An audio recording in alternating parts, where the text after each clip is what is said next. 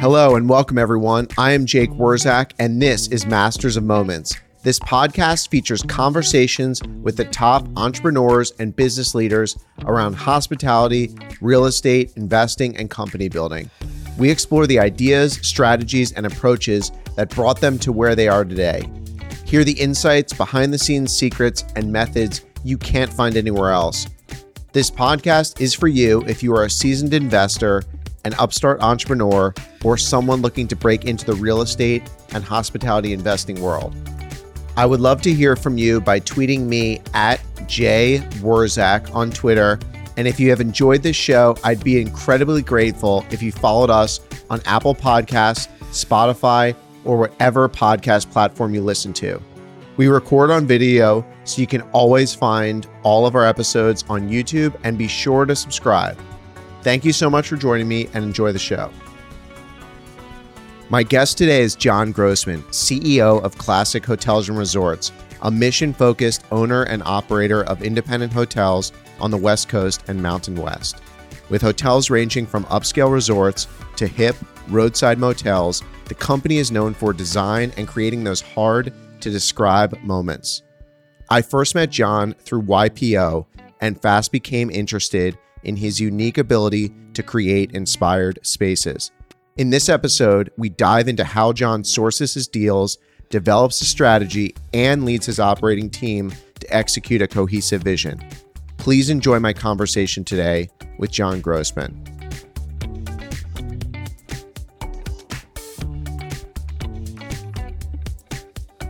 So, John Grossman, excited to be having this conversation today.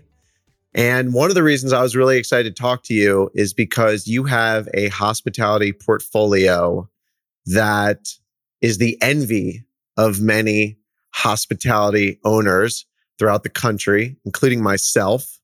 The style is just so good. And I think a good place to start is maybe just to give some of the listeners a little bit about your background. Okay, great. Yeah, so I appreciate the intro and thanks for the kudos on the portfolio. It's definitely something we've been building over the last 10 years or so, but our focus is primarily in the Mountain West, Intermountain, kind of West, Southwest region, along with the California coast right now.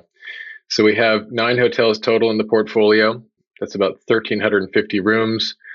And then we have a new standalone restaurant, which will eventually become a hotel once we get through the entitlement process. All of the hotels in the portfolio are independent. We're not affiliated with any brand or franchise agreements. We've got all the infrastructure in-house, sales, marketing, operational, leadership, and it allows us to be pretty nimble, pretty flexible, especially when you go through difficult times like we had most recently with the pandemic, of course, and allows us to be a little bit more, I guess, scrappy, if you will, in terms of competition landscape and other things that we're all up against as independent hotel owners and operators. So our hotel portfolio has 2 hotels in Carmel by the Sea, 2 in Laguna Beach, 2 in the Phoenix area, new one up in Flagstaff, and then 2 properties in Boise, Idaho as well, along with the restaurant that I mentioned, which is actually in Paradise Valley. So that's what the landscape is like today. And, our focus right now is really to maintain a geographic concentration. Purpose for that is really twofold. First and foremost, we think it's the quickest and most efficient path to value creation because we can have our eyes and bodies on the properties as much as possible. And so we have a mandate to have a direct flight or one flight connection from Phoenix, Arizona, which is where our team is based. And then the second reason is quality of life. So I'm on the road a lot. My team's on the road a lot. But, the goal is to get out there to the properties and back and hopefully do a day trip if we can or a simple overnight. And so that's really where we landed in terms of keeping our geographic focus to the West and Intermountain West. Quality of life seems to be synonymous with the West Coast. And you're not the only one, because what happened since COVID is just this really interesting explosion of leisure travel. And it seemed like you were at the forefront of that. So what about leisure and what about independent hotels is so interesting to you? Yeah, I think, we kind of got lucky in terms of the pandemic and all of the demand drivers that it led to. And I say that because we focused on markets that allowed us to have an independent presence. And, when you find yourself to those opportunities, they really lend themselves to being markets where you're selling the market, right? So Carmel by the Sea is a place that you select, and then we just fight for your eyeballs as you go on your search path and descend where you want to go. And so it allows us to be kind of in niche markets where we can have an outsized presence. And then on the flip side, our major footprint is in Phoenix, Arizona, where it's a lot of group business. So we've kind of got the dichotomy between, heavy leisure on the smaller boutique side and then heavy group on the larger big boxes that we have.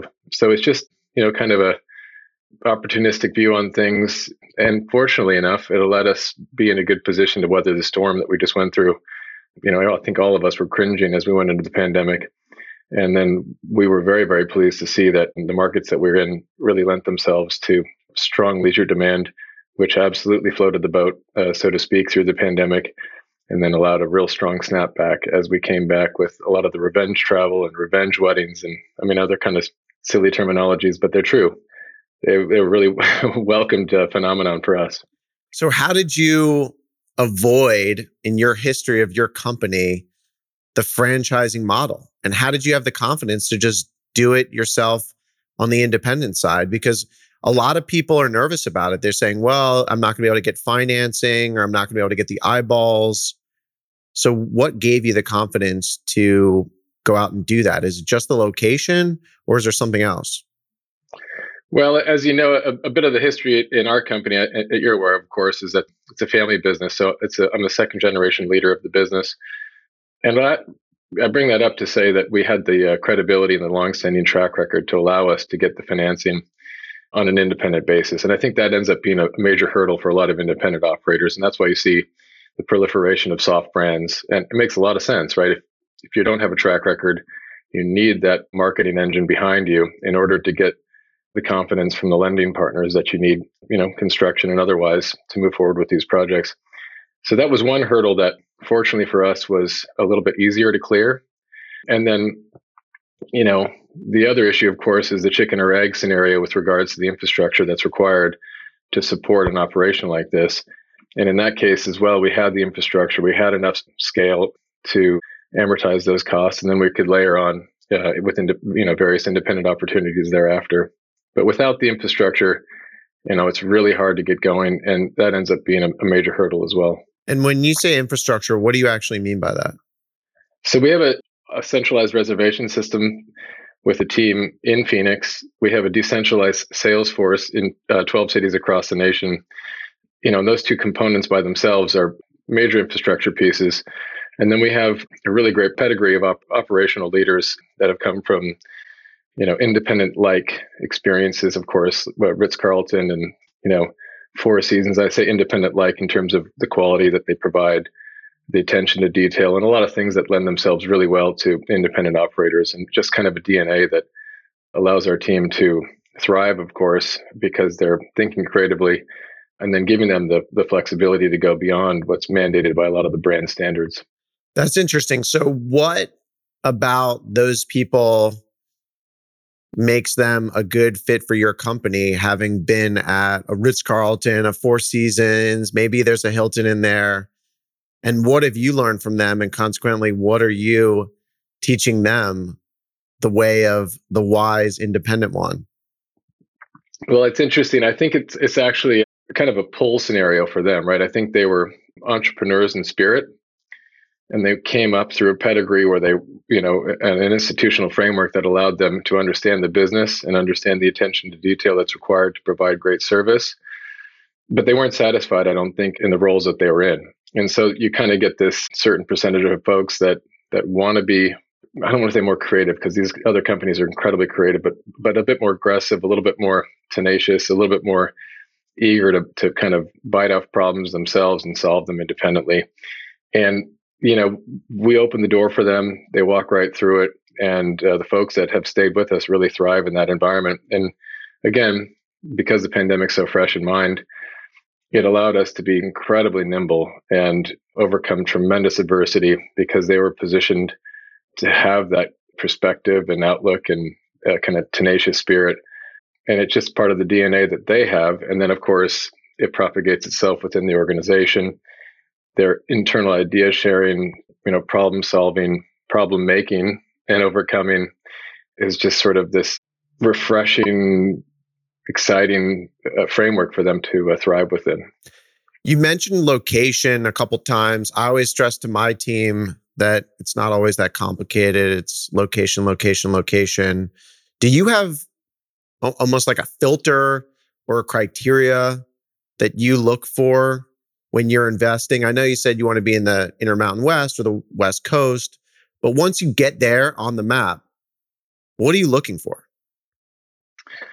Yeah, it's interesting. I think we've found ourselves kind of having three silos of business at the moment, and we're open to more. But on the ultra kind of high barrier to entry, leisure focused markets, you have places in California like Carmel by the Sea, which actually has a hotel moratorium. So there's already a built-in barrier to entry.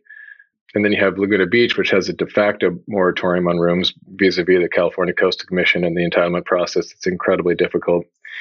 And so when you look at some of those markets, they're just iconic locations that have a brand value that is just incredible to leverage. And to get in is hard, to thrive is difficult, but in those markets in particular, the long-term private equity value creation model is really accretive for us. And so we can be patient. We can say that we have a longer return horizon, and that's okay because we believe in the long-term value that those brands provide. And so if you look at the up and down the coast, we're focused on places, of course, like Santa Barbara, La Jolla, and Encinitas, up in the Central Coast, of course, as well, even into the Bay Area, but in the smaller niche markets that really have the brand value established already. And then on the group side, as I mentioned, it's just high beta markets. Phoenix is a perfect market for us. We always talk about Phoenix being like a snake crawling up a hill, right? It dips and it boosts and dips and boosts, but it's always in a very upward trajectory. And that's, benefited, of course, by a tremendous demographic profile, which has only been boosted even further by the pandemic. And then the third branch of business that we've just dipped our toe into is kind of this, it's definitely inspired by the graduate model, but layering on kind of the Intermountain West disbursement of in-migration. So Boise, Idaho's tremendous beneficiary that absolutely fit in that category. We just went into Flagstaff. We've got our eyes, of course, in markets in Montana like Bozeman and Missoula. So they're places that have, sizable population to begin with, then a university, and then some ancillary drivers, whether it be a national park or recreational opportunities, access to nature and beauty. So Bend, Chico, Missoula, Bozeman, Eugene, places like that you can kind of see your way through to layering on a really nice leisure experience and then tapping into some of the demand drivers, as well as some of the group opportunities that are afforded in markets. Like, for example, Flagstaff is a Western regional headquarters for Gore Technologies. It has NAU. It has a major USGS presence. And then you have 2.5 million visitors a year passing through Flagstaff to get to the Grand Canyon. And we were the first, I guess, design-forward boutique hotel to enter the market. And so far, so good. So we just seeing those opportunities, and that particular brand we'd like to roll out in some of those, Mountain West target towns that I mentioned. I want to come back to that because that one is just so applicable for a lot of folks and a lot of listeners because it seems very attainable. The location might not be attainable for everyone, but what you did seems like, yeah, maybe I could do that, but no one can really do that. It's really hard. So when you're in these locations like Santa Barbara, Carmel, are you just overpaying for this stuff? Are you getting in with some brokers? How are you finding these things in a place where there's a moratorium on hotel rooms, or by legislation you effectively can't build a hotel room? What is the secret there? Just patience. Sure, we'll have to overpay, or there'll be a moment in time where it feels like you're overpaying. But most of all, it's patience, and we just know that we aren't going to hit many. The ones we hit will be highly scrutinized. This really difficult to access off-market opportunity stuff really never comes to pass, right? I think those are just like super rare, and they occupy, you know, outsized headspace in people's minds, but I just don't think they happen that often. People are too sophisticated, even the mom and pops that have had it in their family for 2 or 3 generations, you know, they're hiring first rate brokers and going through a normal process as far as we have experienced. And so, in those markets, once we're able to plant a flag of size, of scale, so in Laguna, our first hotel was 70 rooms, our second hotel was 36 rooms, and our third hotel could be 12 or 20 rooms. And that's because we're able to have the infrastructure. We can, afford a really high quality GM who can then be an area GM very quickly, and we can run, multiple hotels as if they're one hotel because the markets are so small and the geographies of those hotels is so proximate to each other that they can easily be serviced by a great high quality team. But for us at least, and this is not rocket science, of course, getting in with scale is the most important litmus test for these markets. So if we were to go into Santa Barbara or into La Jolla, we'd have to enter the market with something that had enough scale or high enough RevPAR to afford a really high quality GM. Okay, so does that mean yeah. So does that mean then that you're not going in and buying a 30-room hotel as your first investment in a new market, that you really have to start with, let's say, 70 plus, and then maybe you're layering in on top of that with smaller hotels as they become available? Exactly. Or it might be a small portfolio buy. So maybe in Santa Barbara, there's 2 hotels of 30 or 40 rooms each, and you buy them both at the same time. Doesn't happen very frequently, but absolutely, we need to go into the market with something of consequence, and then we can back ourselves into smaller opportunities. And so in Flagstaff, we've got our eye on 2 hotels in particular that we would never be able to buy as an entree into the market. But now that we've got the infrastructure with a 125-room hotel, it's in our scope, and we can maybe overpay a little bit, right? And we can find our way to that opportunity that is, not necessarily economic for other folks to come in for an opening foray. And when you go into a market like that, where you start to maybe see a vision of a cluster, is each hotel going to be a little bit different, or are they just going to be more of the same of what the original is? Like, are you going to do maybe a more outdoor focused budget version? Are you going to do more of a luxe version? Or are you going to do more of a hostel version? Or are they all just the same? Yeah, I think the buildings tell you what they need to be. And so in Flagstaff, for example, we have this 1962 Howard Johnson, which is very much lending itself to this idea of the High Country Motor Lodge, which is the brand that we created. And if we find other buildings like that, then we can apply that brand.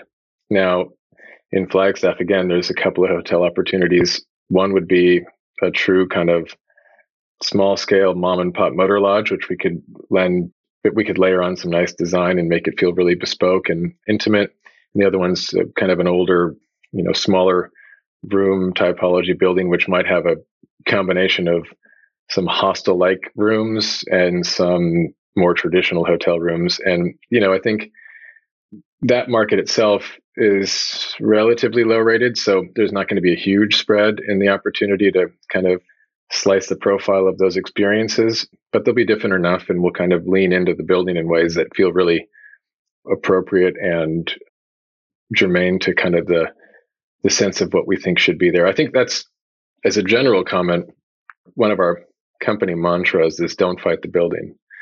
And so what we mean by that is look at the bones, understand the bones. If it's the right opportunity, then lean into what's there. As opposed to being additive, we try to peel everything back to what we believe the essence of that experience should have been or always wanted to be. So we talk about not fighting the building, and then we talk about the concept of telling the lie that tells the truth. And so what I mean by that is, what is the true essence of this experience, and how is it that we can build a white lie around it to lead you to feel a certain way about what you think might have always been there, but that has newly arrived vis-a-vis our design overlay and conceptual pillars, but really trying to find what the essence of the place and the space always wanted to be. And that's really where we start with any of our opportunities. All right. So I really want you to break down the underwriting side of your analysis on this Flagstaff deal. How do you have conviction to do a deal like this in a new market? Break it down. Yeah, so this, as I mentioned earlier, the Flagstaff market is a relatively low-rated market, but a very high occupancy market. And that's to do with the demand drivers that we mentioned: Grand Canyon, NAU, Gore Technologies.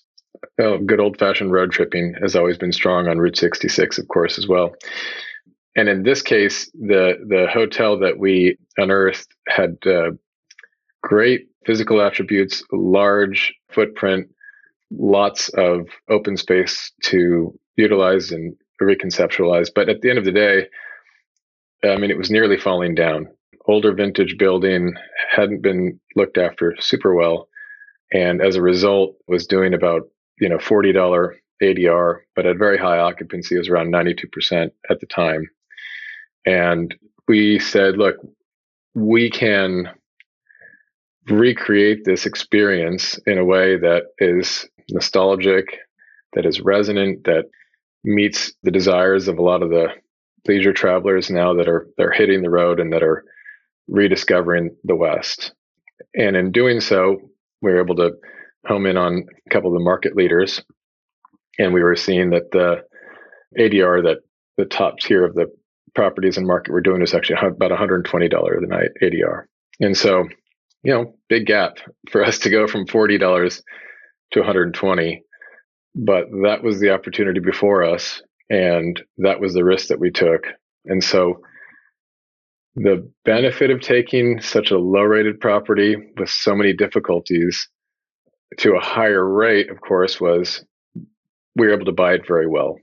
And so the investment in the property was more than double the original cost. So our renovation budget was around 110 or 15% of the original physical cost of the existing asset. And so it was a major lift. We touched everything on the property, but we retained the essence of the Motor Lodge experience that we inherited. Again, not wanting to fight the building, we celebrated the building, but we then layered in aspects that made it more of an experience that we believed it represented and that we thought that the consumer would resonate with. And so that included adding a suite product, which was 3 tiny houses. The tiny house craze is strong. You've got comps like AutoCamp and Under Canvas, and I can't remember the other tiny house. Did you look at doing that? Adding some AutoCamp style campers or some tents? We did. We talked briefly with AutoCamp about it, but it was just too small for them. So we ended up just building our own. We have 3 tiny houses, which are the suites. And then we built 2 additional tiny houses, which ended up being this Nordic spa component that we wanted to create. So this is 2 private saunas rented by the hour. They have private courtyards with an outdoor fire pit, cold plunge, hot tub, and you find yourself to a Nordic spa circuit where you kind of go through this thermal experience from hot to cold with resting time, in between around the fire pit with. Do you have a cold plunge? Yeah. Oh yeah. Yeah. What's the temperature? So the cold plunge is actually our unheated pool. So in the winter, it's very, very cold.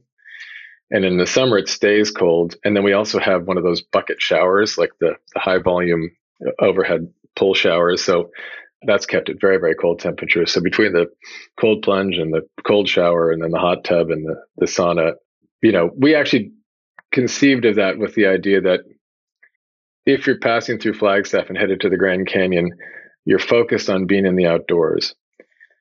We also recognize that Flagstaff is a grittier, more authentic mountain town and not known for its hospitality experiences. But what's right next door, of course, is Sedona, which is very, very well known for high-end luxury hospitality experiences and spas. And so it was actually this kind of like idea to thumb our nose a little bit at Sedona and say, look, we're not you. We're never going to be you. And we know that people who are coming through Flagstaff want something different than Sedona. We did not try and replicate what was on offer there. And so the idea of this Nordic spa was to really be outdoors, indoor, outdoor, and have it be kind of rustic and fun and casual and convivial, and to have a private sauna that, fits you and your 5 friends, and you come up come out of the Grand Canyon or you come down from a day of skiing at Snowbowl. It's just this fun kind of unique way to still find yourself in the outdoors, but have it kind of in a convenient and high touch hospitality experience nonetheless. And are you figuring out who your guest is when you're underwriting the deal from the start? Or is that evolving when you bring in a design team and you start going through what you want it to be? And how do you even figure out what you want it to be? Like you talked about Sedona. How did you even know that was going to be the strategy? It's emergent a little bit. I think in some ways, we understand enough of the demographic profile of who is already coming there. And then we're taking some risks to say we want to self-select in new visitors to come and visit us that in some cases may not have found the opportunity to even stay in Flagstaff. So, for example, with Snowbowl, that's the nearest ski resort to Phoenix, Arizona, which now has about 5 million people in the metro area. That's a 2-hour drive. And people were typically doing day trips or staying in some of the hotels in Flagstaff. But if we just get a small percentage of people who now see us as an opportunity, as a great place to stay to support, their ski trip that weekend, I mean, it doesn't take much to fill up 120 rooms when the ski hill's getting, I don't know how many thousand visitors a day on a weekend. And we really wanted to, provide a different experience, something that didn't exist in market. So on the one hand, it was a risk. On the other hand, it felt like low-hanging fruit. And then as we layered in kind of the design concept, things like the tiny houses emerged as a way to have a suite product, like a higher cost, higher touch experience. And then the Nordic Spa came thereafter, which was to say, this is kind of a marketing opportunity to have something that's really easy to understand, unique, not necessarily common experience that you can find in other places, but that makes a lot of sense for this particular hotel in this particular location. And that's a lot of what we do. The joy, of course, of doing a different concept or a different design experience in every hotel allows us to lean into the various aspects of what we believe should be on offer and what that folks want to experience. And it also makes it more difficult and costly and time consuming and all the things that, we have to kind of slightly reinvent the wheel every time.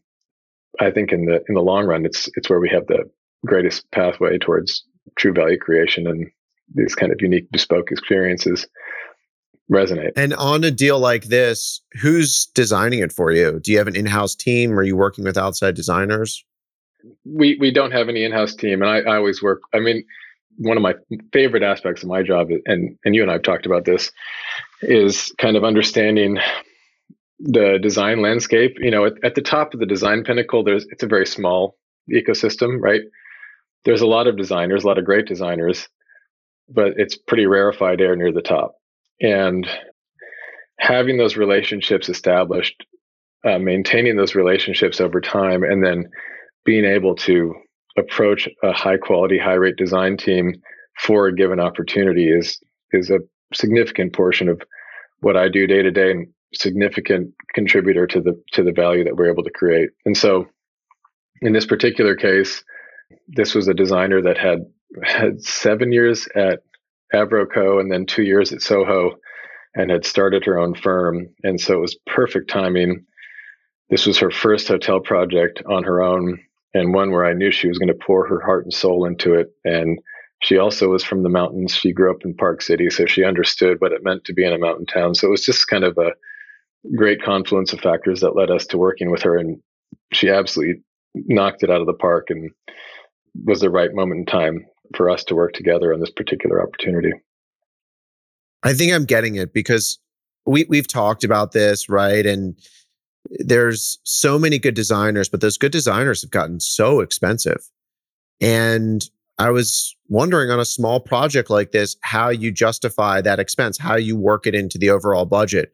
So is that something that you've done before, found an emerging designer and maybe taken a little bit of a risk, but overall it works and the design's going to be great? You might have to work a little harder. You might have some challenges along the way, but at the end of the day, that's what you have to do to get it done. Is that the thought process?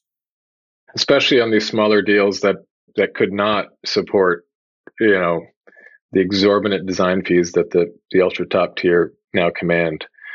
I'd say that she's obviously going to be moving into that trajectory. I mean, that's obviously her goal, but again, it was a moment in time where it was a mutual opportunity to do something great, for it to be scrappy, to be bootstrappy, and all of the things that it needed to be, but to be a very high quality, high level design expression, that was in her DNA through the experience that she'd had with these very reputable and high quality firms that she'd been with previously. So I think that was a moment in time, and we've done that elsewhere at Hotel Carmel, for example, which is a 30-room hotel in Carmel.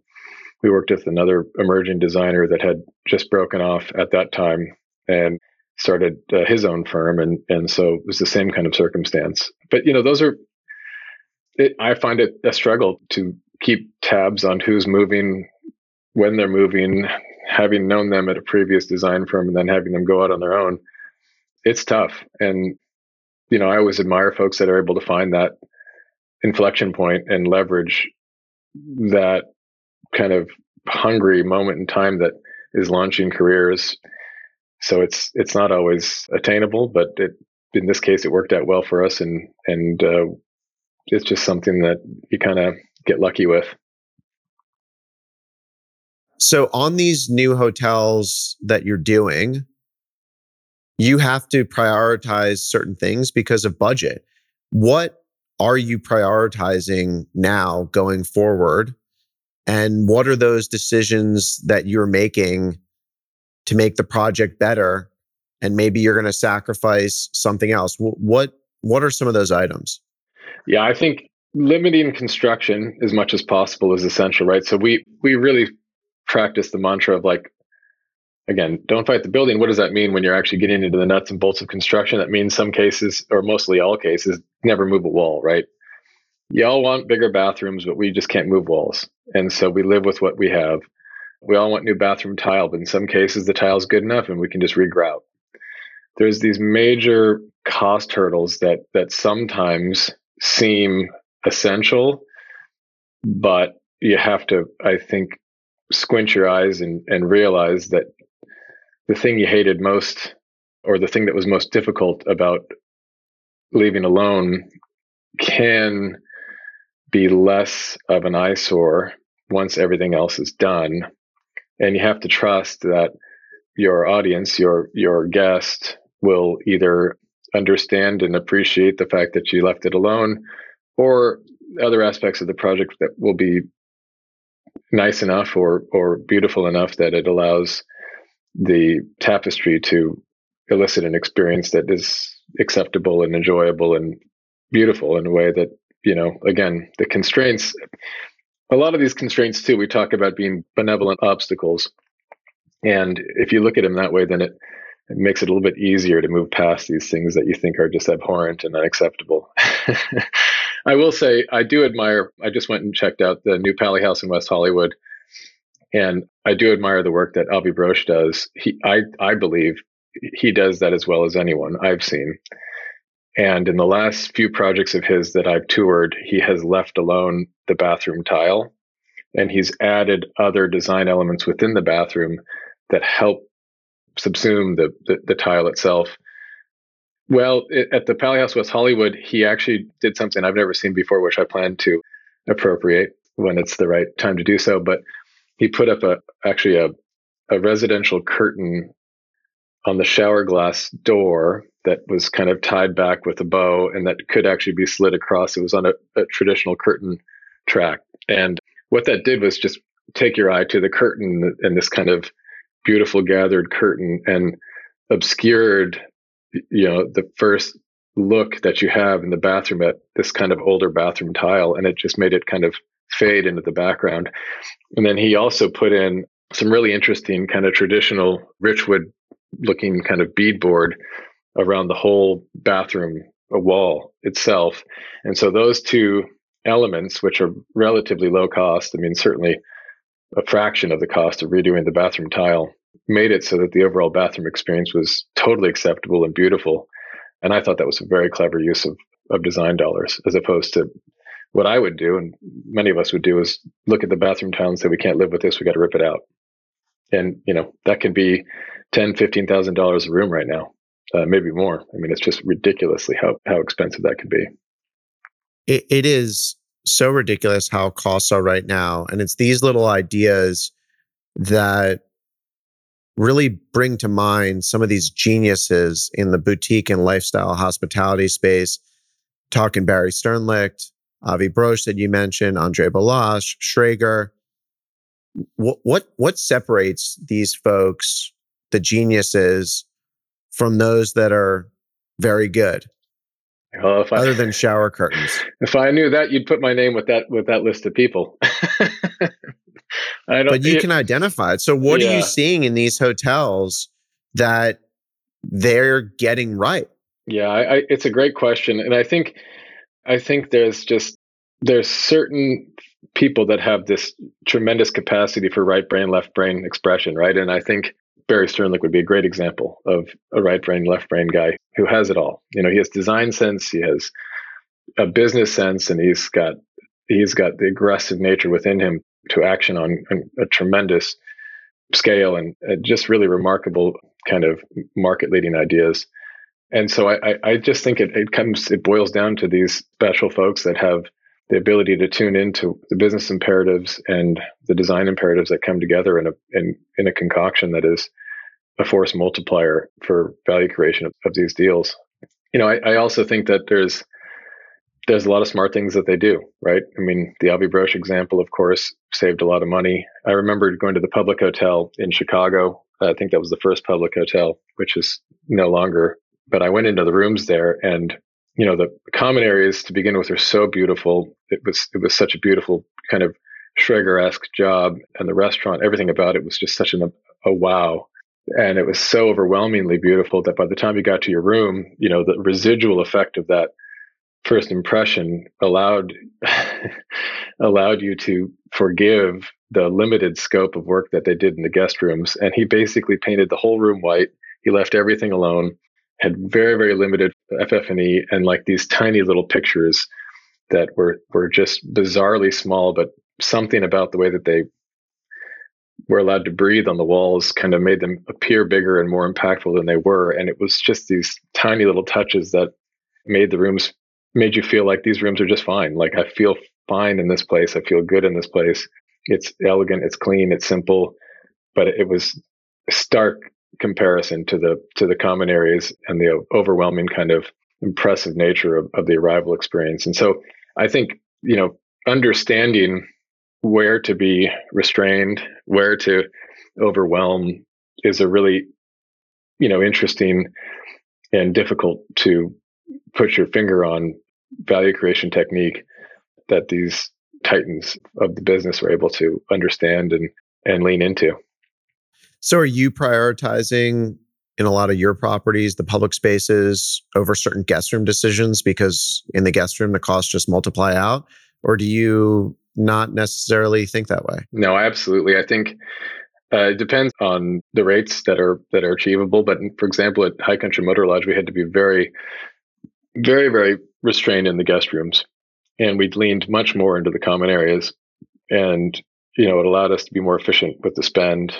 We have like fiberglass shower pans, and simple subway tile, and that was as much as we could do in the bathrooms. And then we applied some interesting beadboard and other elements in the guest rooms. Again, really simple, straightforward, but paint and some tactile layering went a long way there. And we just cleaned it up and kind of took the opinion that this is a room that needs to function well. It can be very simple. It can be restrained, but that most people want to spend a lot of their time either in the Nordic spa or the hot tub or in the common areas. And we've got a beautifully oversized lobby that has lots of different nooks and crannies and different places to spend a lot of your time. And the room itself can be used for sleeping and showering. And the rest of the time, you kind of want to be out and about with people. And I think especially during the post-pandemic era that we're in, people want to be around other people as much as possible, as long as they feel comfortable in doing so.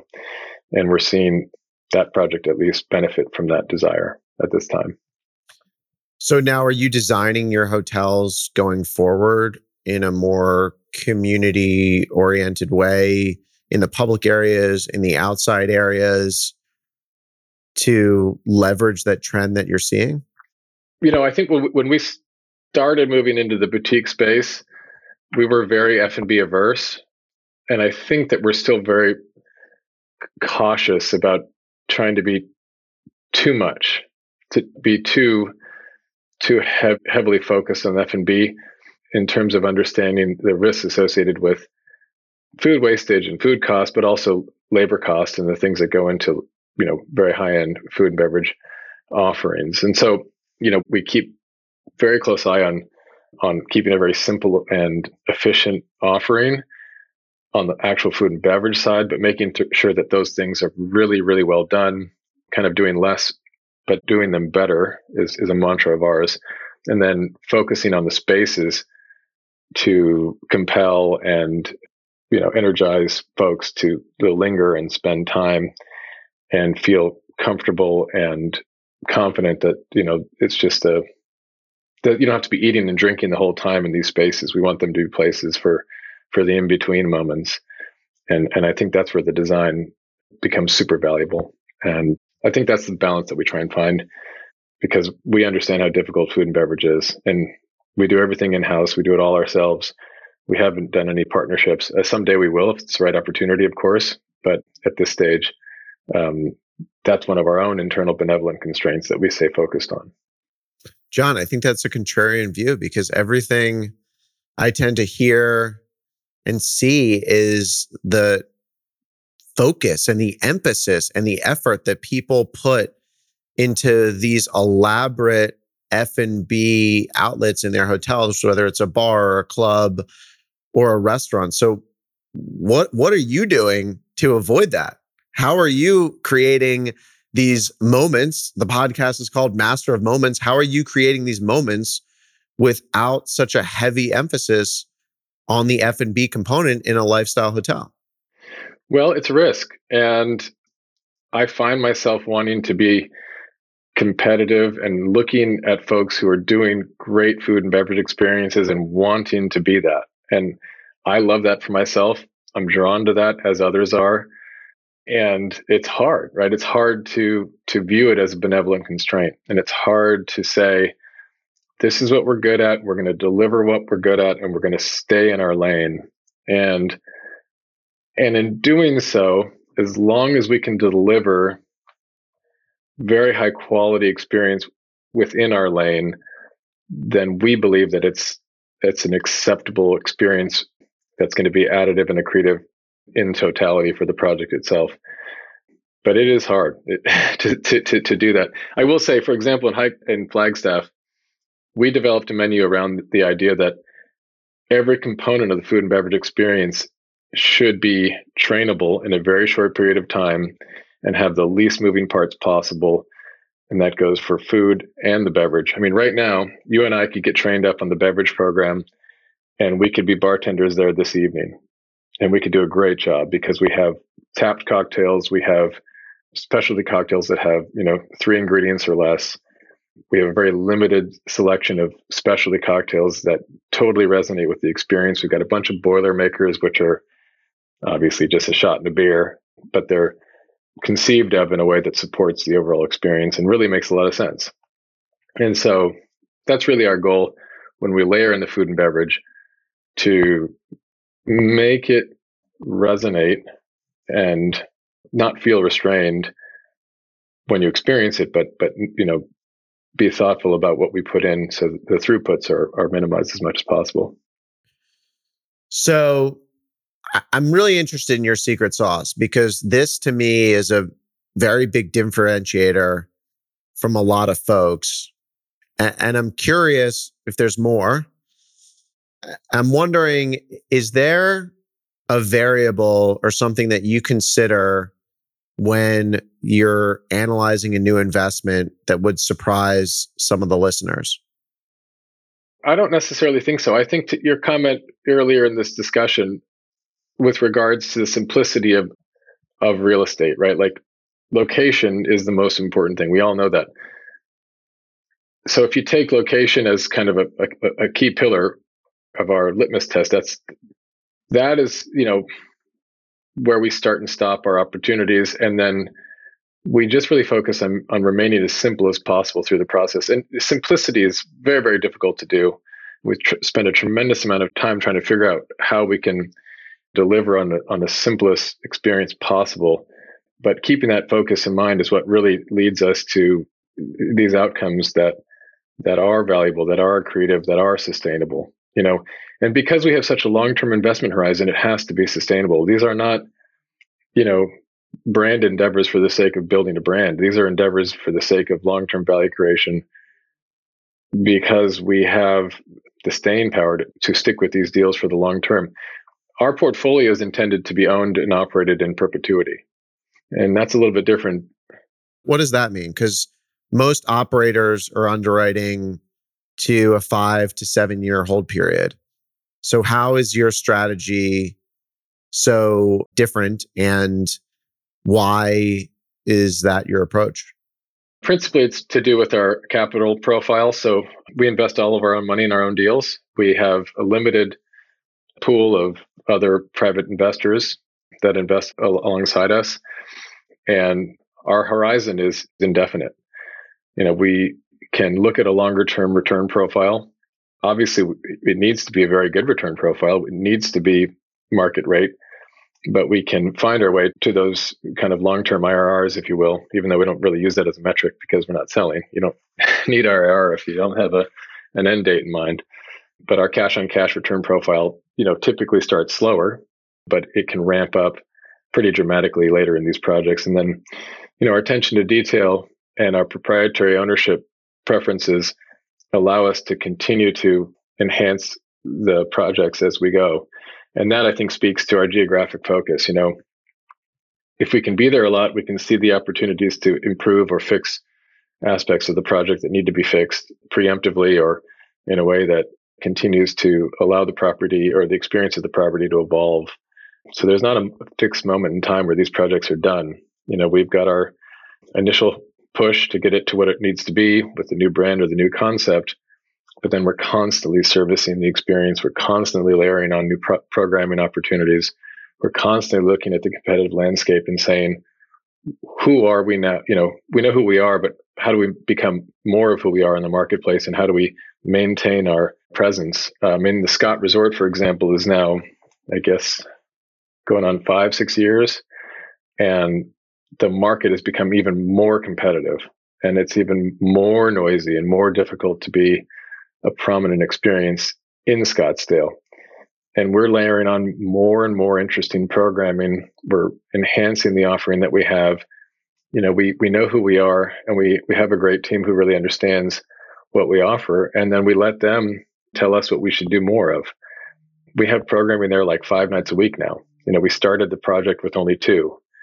Now, it's not, crazy spend programming, but it's programming that resonates with the locals, and the locals are incredible word of mouth referrals for business. There are also people that make the space feel good. And so keeping it energized, keeping it fresh. We've got a really interesting bar cart series where we do specialized meals twice a month.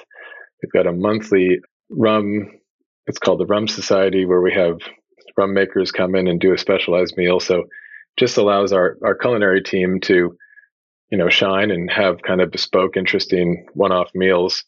And then it allows them to keep focused on what we do really well, which is our standard menu. So by keeping ourselves and our team energized and excited about the experience of the property, it leads us to the ability to communicate that to our guests, and that they keep interested and energized about the experiences that are on offer. I'm starting to see the magic now, because I think one thing that so many people get wrong is they invest the majority of their capital in the physical, whether it's landscaping, the building, the guest room, the public areas, adding a new restaurant, but then they don't support that manager, or they don't manage it right. They don't invest in the programming. Is being vertically integrated your most sought after competitive advantage, do you think? Could you do this if you weren't managing your own hotels? And that it's our biggest advantage and our biggest liability, because it's such a heavy lift. it is so much work and it takes so much time and effort. Luckily, it's what we love to do, right? I mean, wouldn't be able to do this if you didn't love it and you weren't surrounded by a group of people that love doing it.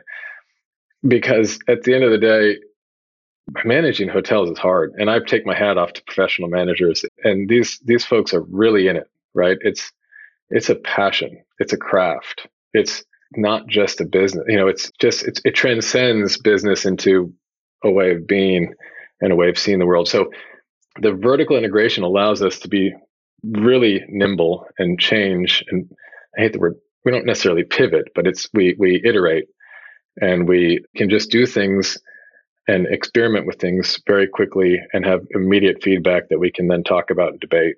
And the one other thing I would say, in addition to kind of the vertical integration from a property management perspective, is the commitment that we make as a client to our designers. And so I think if I were a designer, I would be really frustrated to do a project, create this beautiful thing, take photos of this moment in time when it had just been completed and it looks exactly like the design team had intended, and then to come back 2 or 3 or 5 years later and see it fall apart, right? And our commitment to the design team is that we will work very, very hard to create these design pillars and concepts that can be brought to life physically and then actually grow beyond their initial expectation through the attention to detail and consistent enrichment that our operational team can layer in. And so that is a point of difference, not only to how these properties live and grow in the marketplace, but a point of difference to our commitment to the design team, that they know when they work with us that we will really, truly fight to keep their vision alive and to delight them as they return to the property to see how much more it could grow into than they had previously even thought of, for example, when the project was being scripted in its infancy. How do you and your operating team know how to continue the vision in the right way or to mold the vision to what the right way is? Are you there 5 nights a week picking the entertainment, or are you kind of setting the guardrails and your team knows what that should look like? And then is there some communication with the designers? Like, hey, just checking to see if this is still cool. How does that work? All of the above. Yeah, absolutely. So with the design, with these conceptual design teams that we work with, we do establish the brand narrative, like the design concept narrative. And then actually we internally take that narrative and we transform it into an operational narrative. And that's really my job. I mean, I'm the translator because I go through that, I create the design concept and I empower the design team to bring that to life. And then I swing back around to then retranslate that design concept into a tangible, actionable brand guide, experiential guide document that is then further disseminated through our HR team. And so my job is to make sure that when we hand off this project and that we ask our team to bring it to life, that they understand the essence of the project. They understand the guardrails, the pillars. They can reference this visual and written document in a way that allows them to iterate but to do so in a way that fits within, that nests within the concept. And so that there's communication. Obviously, it's a communication problem, right? We need to communicate this brand and this vision in a way that can be easily understood. But you actually have a brand document that you can give to your team. If people turn over, you can give it to them, and that's something you hold them to and you go back to. 100%. And then at the front end of these projects, as we're translating this concept, there's a lot of direct driving that I'm doing. There's a lot of creative collision, as we translate it from a physical space to a living space. And in the first year or so of the project, we're constantly talking about, what does this mean? How are these ideas nesting within this concept? Does this feel true and right? And then there's this transitional period where the GMs, who I'm really debating this with, can take ownership of the concept And then they're able to start making their own independent decisions. And I'm in a point now with the Scott where this creative team that we have are coming up with these ideas. I didn't come up with the bar cart series. I didn't come up with some of these other programming elements. They're just doing it, and they're informing me and saying, look, this is what we did. This is how it makes sense. This is why it's on brand. This is how the concept is further supported. And I'm just coming back and delighted and saying, like, this is awesome, guys. Like, music makes sense. Food nights make sense. Brunches that you're doing make sense. And it allows them to, again, be empowered and self-selecting, right? So these GMs are hungry for that. That is awesome. I love it. But you said creative team, but I think it's really your GM, your food and beverage team. Like, you don't have some separate creative operation team that's also at the hotel in addition to the people running the hotel. It's the same team, right? Right. It's the same team. Yeah. So it's the operational team, but they're creative. They're empowered to be a creative partner in this endeavor. So coming out of COVID, everyone is talking about these major trends, these big things that are changing, keyless entry, all this kind of stuff. What are the big trends and things that you're thinking about over the next 5 years, if any? Look, I think good quality service and timelessness is always on trend. Like, I think you can overcomplicate it. I think it's easy to get mired in these intricacies and try and pull on threads and come up with a new trend and do this and do that. But I think at its core, the honesty of an experience is the thing that is the most important to keep sight of. And what are the tools that you can use to leverage that? And what I mean by that is, we just started doing self-check-in at High Country Motor Lodge. We have 4 self-check-in kiosks, and we have 1 front desk person who is called a guide.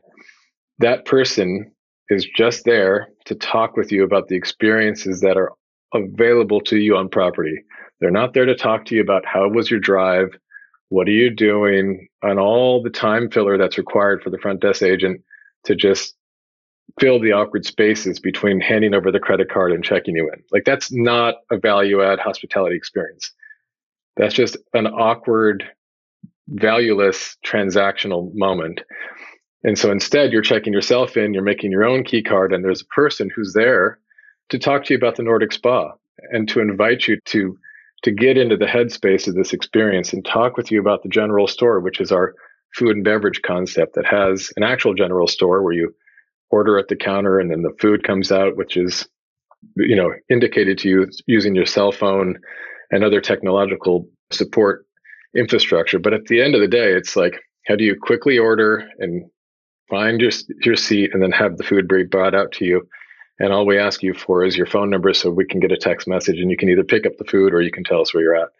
And so, it's how do we layer on technology so it's additive and it's supportive of the idea of hospitality in its true essence of being convenient, being convivial, being seen, right, and being made feel special.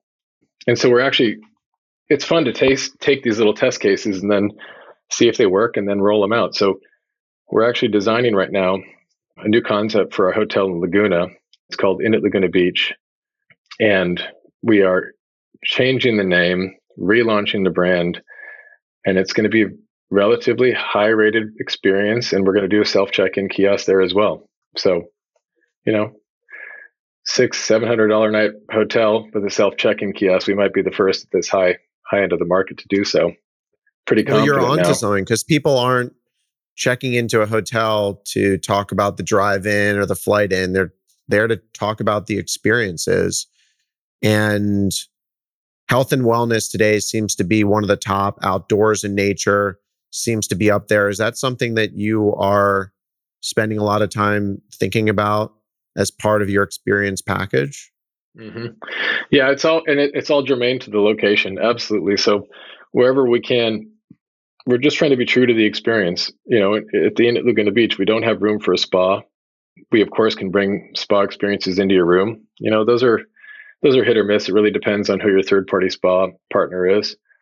But instead, partnering with ways to get folks into the ocean, stand-up paddling and otherwise.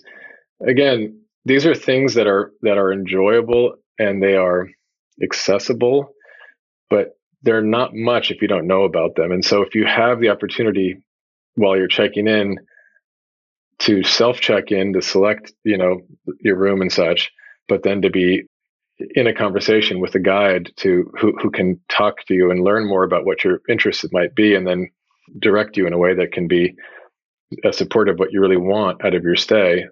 That's really where we want to focus our training. That's where we want our team to be enhancing your stay. Really be curious about what you want and having the time and space for us to try and unearth that. And then, of course, recording that, using content management systems to allow us to record your preferences so that, you might stay with us in Laguna one time, but we know who you are when you get to Carmel. And we say, we saw that you went stand-up paddling in Carmel. We don't have that here in Carmel, but we have sea kayak tours. And maybe that's something that's going to be, an interesting, delightful prompt for that guest who's decided to come up to us in Carmel. Is that something that you can actually do? Because that's very hard, but it's amazing when it's done right. We're working on it. That's a current focus. And so that is definitely not necessarily in our infrastructure right now, but it's one of the technological leverages that we're unearthing at the moment. And it's just, how do we layer on the institutional ethos that you see at a very high quality experience like at a Ritz-Carlton or a Four Seasons, and bring that to a bespoke kind of small, quaint inn by the sea. And it's all about punching above our weight, so to speak, and doing it thoughtfully and strategically, and having a sense of entrepreneurship as part of our DNA. I think that's helpful. I love it. It comes through. You are a master of moments. So I have a question that I want to close on with all the guests of the podcast. And it's something that I am often asked. And that is, what is your favorite hotel? Oh, that's a good one. So I don't think I have a favorite, but I will say I had a favorite experience this last July. We went to Point Reyes for a wedding, and we stayed at Moncas Inverness Lodge. And I'm not sure if you've stayed there. It actually just sold to a consortium led by Ken Folk, but we stayed there prior to that. And the thing about that experience was it connected so deeply with the place that we were in. It was a tiny little hotel room in an old boat shed above an old boat building shop on Inverness Bay. And it was like we walked back in time. And that was beautiful by itself. But then they layered on these amazing, simple, but thoughtful hospitality elements. Most notably was the morning breakfast that arrived, bundled in this beautiful wrapping of tin foil nested within this like linen tablecloth that was rolled and put inside this kind of cast iron basin that you kind of, opened, and smells, and this kind of delightful experience, and with a little card that talked about where it came from and why today was the day that we get to have, waffles with the special honey syrup and this, that, and the other, that were all so beautifully local in nature. And I think that's really hard to do, to go to a place and experience the place in such a beautifully authentic way is what it is that we all want to do when we're traveling. It's the most difficult promise to deliver on. And I think that one was very, very inspiring. So I would say at this stage, Moncas Inverness Lodge is a very, very special experience. It's a vibe. I'm in. I want to go. And I think it's exciting that Ken Folk bought it. There's a lot of designers getting into the hospitality space. I wonder if their hotel friends have told them how truly complicated it is. But if it results in more experiences like you just described, let's do it. I'm all for it. We'll go back them. Absolutely. This was amazing. I thank you so much for your time and what you shared. It was really just a fabulous conversation, and I appreciate you. Thank you so much for having me. I'm so honored to be part of this, and I'm so excited to see where it leads. Hey everyone, it's Jake here. Thanks again for joining me on this conversation. Be sure to subscribe on Apple Podcast, Spotify, or YouTube. Lastly, don't forget to follow me on Twitter at jwurzak. I'll see you in the next episode. Jake Wurzak is the founder and CEO of Dove Hill Capital Management. All opinions expressed by Jake and his guests are solely their own and do not reflect the opinions of Dove Hill Capital Management. This podcast is for informational purposes only and does not reflect or represent real estate, financial, or investment advice.